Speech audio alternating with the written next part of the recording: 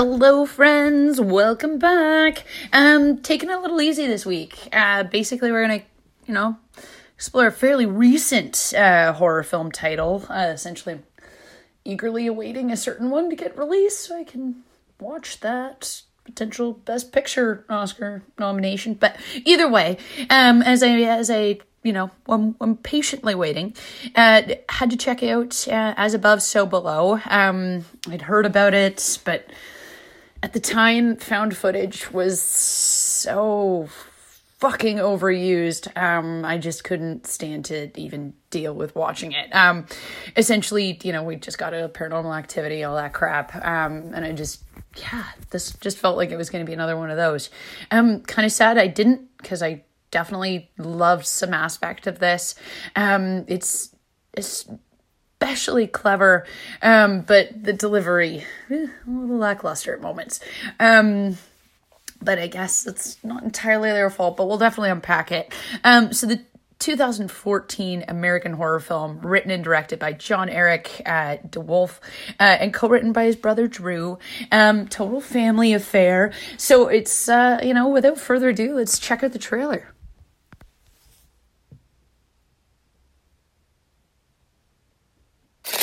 My name is Scarlett Marlowe, and I'm a student in urban archaeology. 370 feet beneath this point is a hidden chamber That might contain a critical missing piece of our history. How are we supposed to get down there? The catacombs.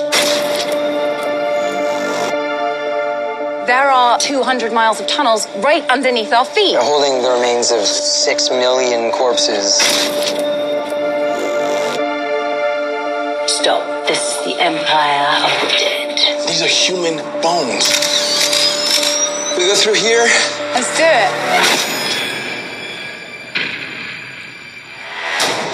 Keep it slow and steady, yeah? I think I'm stuck. Just breathe with me, please. It's okay. What was that? Is everyone okay? I think I am. What the hell do we do now, huh? We can't go back. We should just keep moving. Tell me we didn't just go in a circle. It's exactly the same. No, everything's upside down. What happened to the entrance? Wait, there's something here. Oh my god. What the hell is this? When I was a kid, we had a piano that looked exactly like this. I used to play it all the time. The A4 key was messed up. What's going on? Can you read that? According to mythology, that's the inscription over the gates of hell. And they shall be made to crawl on their bellies to enter the kingdom of darkness. Did you hear that?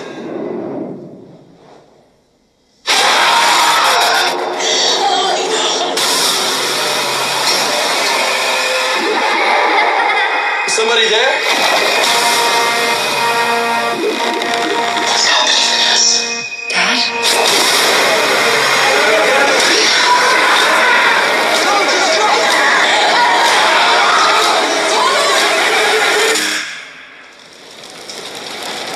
It wasn't my fault. It wasn't my fault!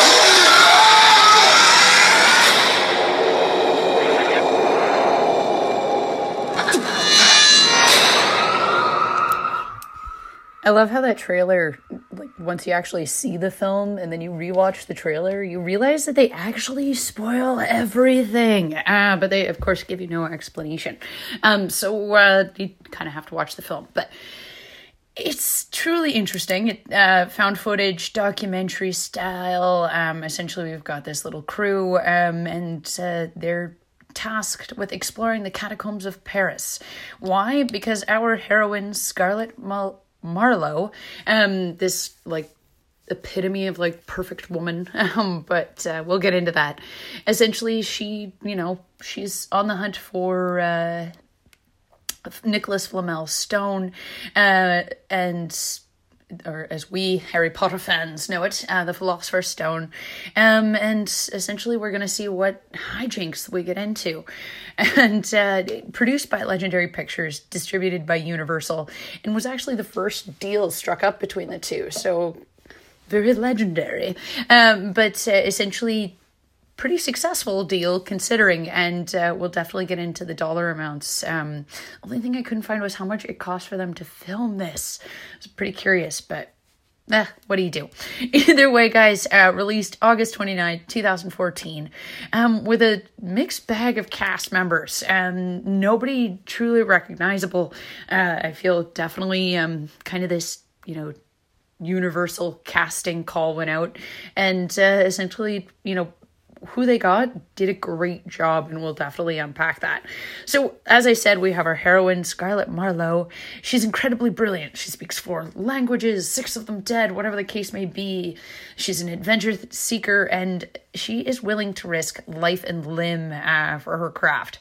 We see this early on in Iran, where essentially she leaves it to the very last nick of time before she gets out of there, trying to get pictures for the key to essentially find Nicholas Flamel's Philosopher's Stone. Now, as I said, she will do anything for this quest. It sounds extremely cheesy when you kind of write it down, but when you get into this film, it's got kind of a dark tone to it, and this all has to do with the fact that her dad killed himself for the damn thing. So, I mean, you kind of get her obsession, but at the same time, kind of killing herself for it. I was sitting there like, really? To me, it seemed really crazy. Later, though, or essentially her demeanor, her quest for adventure is confirmed when we meet her friend, colleague, and previous lover, George, who essentially he mentions their time in Turkey quite often. And she's, apologizing constantly for, I guess, leaving him in a prison, so on and so forth. I mean, that'd be enough for me to totally cut someone off if you leave me in a prison in Turkey.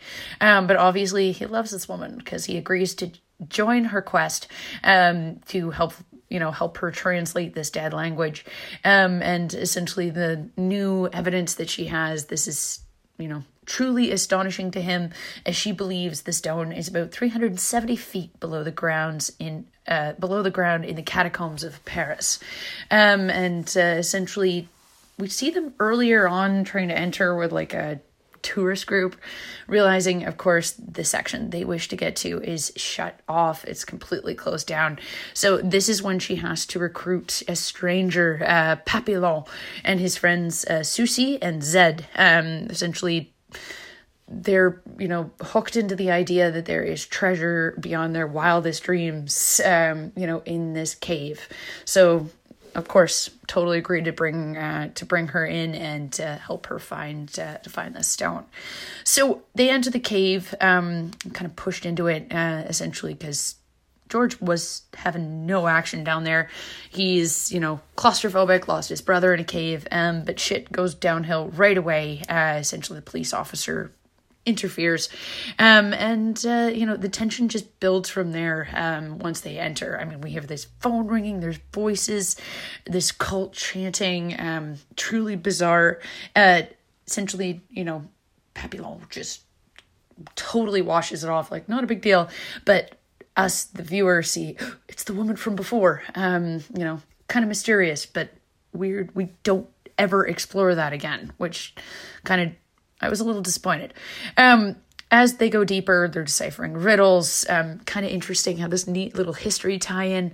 Essentially, the part Scarlett wants to enter, according to her maps, the group totally denies entry because of their friends, the mole or the taupe, who essentially disappeared entering that cave, and they want nothing to do with it.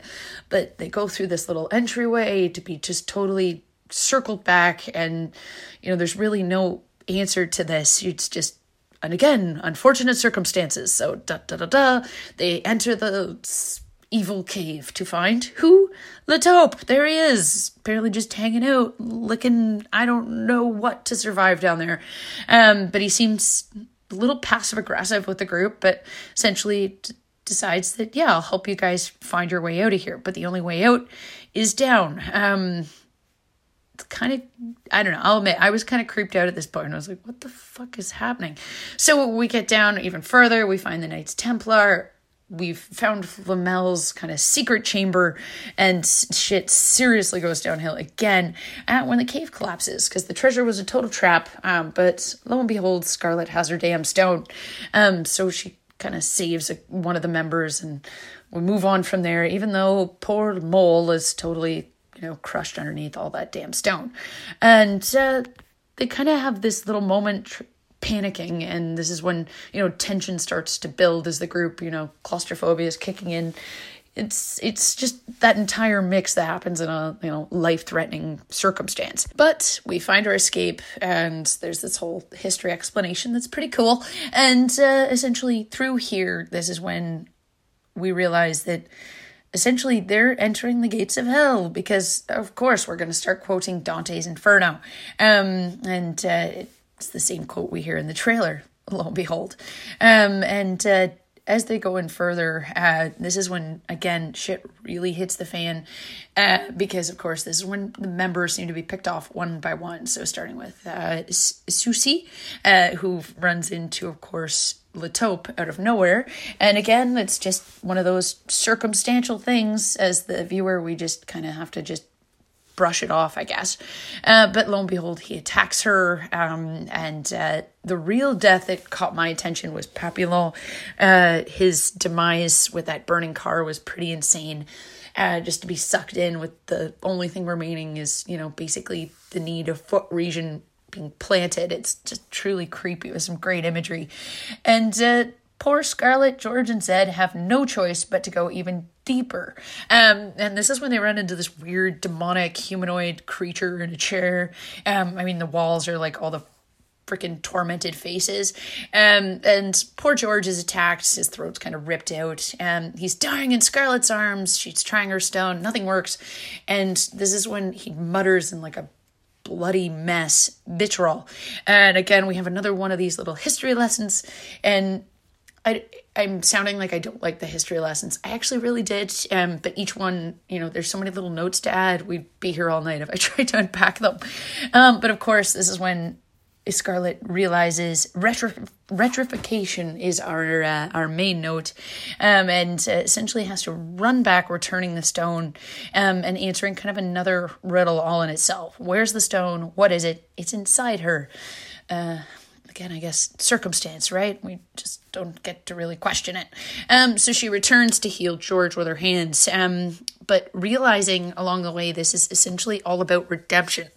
Her and her father, George and his brother, we have the little moment with her and her dad as she apologizes for not picking up the phone before he killed himself. We learn a little more about George's brother, how he left him there, and of course with Zed and his bastard son.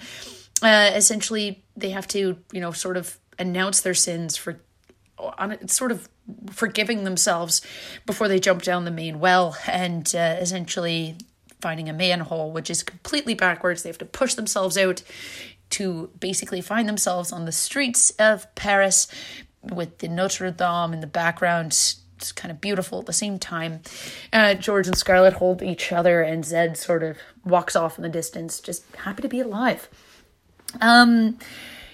It sounds so lame when you kind of write it all down, but when you watch it, it's actually pretty good. I really kind of enjoyed everything, even though it was really cheesy when you sort of break it down, even though the beginning was really slow building there for a while. But the cast, they did a wonderful job. I hope I'm pronouncing this correctly, but Perdita Weeks as Scarlet, Ben Feldman, George, I absolutely loved their dynamic. The two of them did a wonderful job. And I did find out that Ben Feldman did suffer from claustrophobia while filming, so pretty insane. Of course, Edwin Hodge as Benji, our cameraman, France, who I sadly did not mention, who serves a really big role through this film.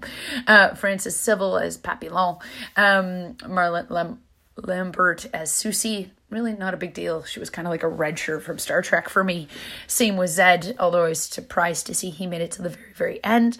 And the Le Taupe character, he was just eerie, but did a very good job at keeping that eerie atmosphere through each one of his little appearances. Now, I did find out for production-wise, because I was very curious, would France let them film in the catacombs?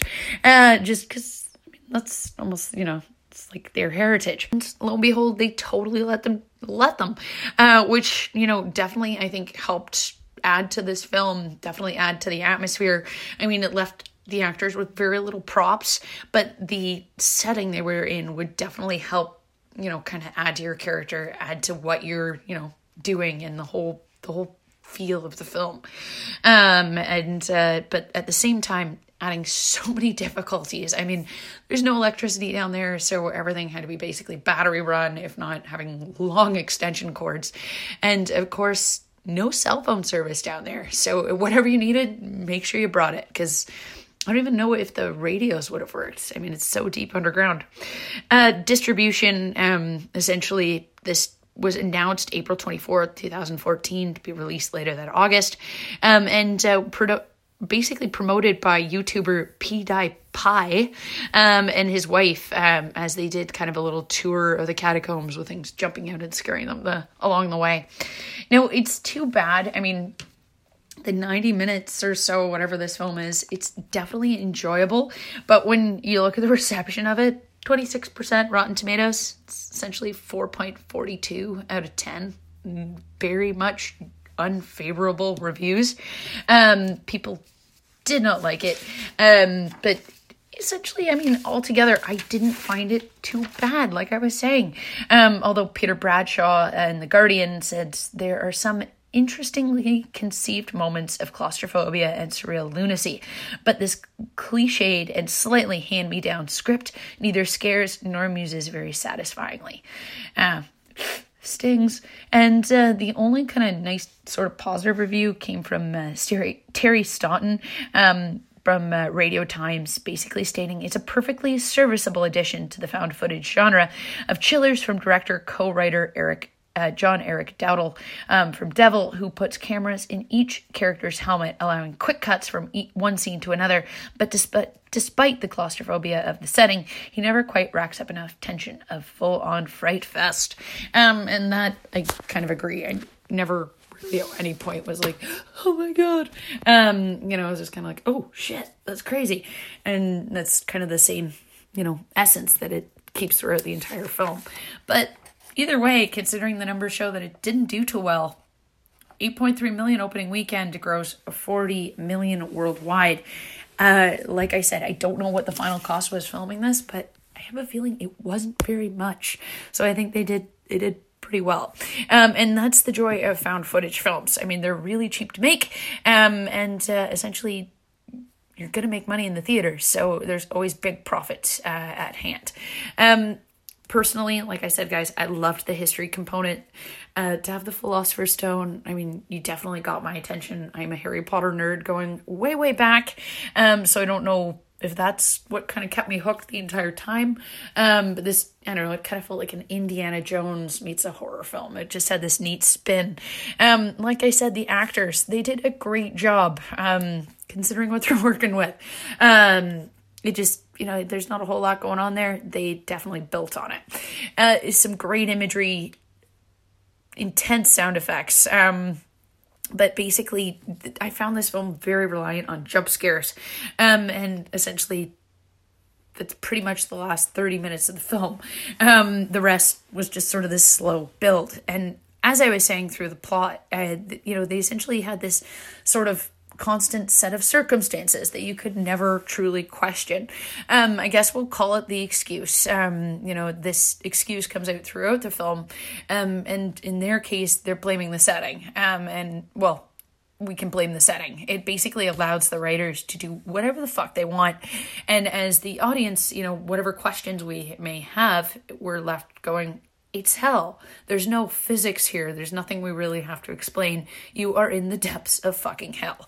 That's it. So we've kind of seen this all before. And it is a lot of, the same kind of generic cliche.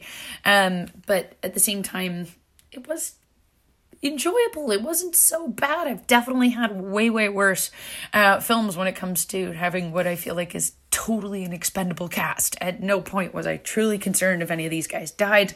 Well, maybe at the end, if George died, I hope Scarlett went with him, because you could, you felt the love there.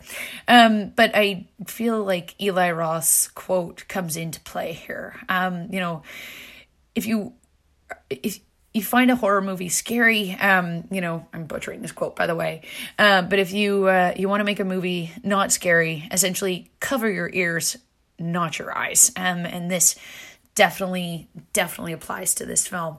The claustrophobia aspects, the evil, all of that wouldn't really truly bug you so much if you weren't listening to that eerie soundtrack in the background. And even the trailer does a great job of capturing what you're going to deal with for about 90 minutes.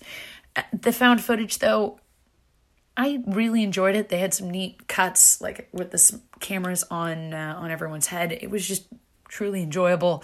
There's definitely some way worse found footage out there. But I feel like this film is essentially a found footage film for found footage film lovers. It's cliche, as we've said, but it uses, tactics to keep the fan hooked. It's a slow burn, but it's definitely worth it till the end. As I was saying, guys, the history tie-in, loved it. And as a huge fan of books, as my Instagram followers can definitely let you know, Dante's Inferno tie-in, I thought it was cool. And just, basically going further down, the gravity switches, and it just constantly tie in and, is brought up throughout the film. But the main theme here is redemption and faith. It's very straightforward, and might be exactly why the critics had, definitely didn't like it. There was no thought process behind it. And when you're basically gonna, kind of approach this in mind with this film, it basically leaves us with Lataupe being kind of that soul in purgatory. It's the first ring of hell looking out. Papillon, he's essentially a cleric. He's selling his skills for money. And these greedy actions definitely, are confirmed in the cave. That's the whole reason everything collapses. And he, of course, denies his actions with the car accidents. And this is why he's sucked in. And because of that, it's the same punishment in the 8th Circle of Hell in Dante's Inferno. And as for the demon at the very end, to me, I honestly at first thought it was totally the devil. As I said, guys, this is good fun. It is a really good use of 90 minutes.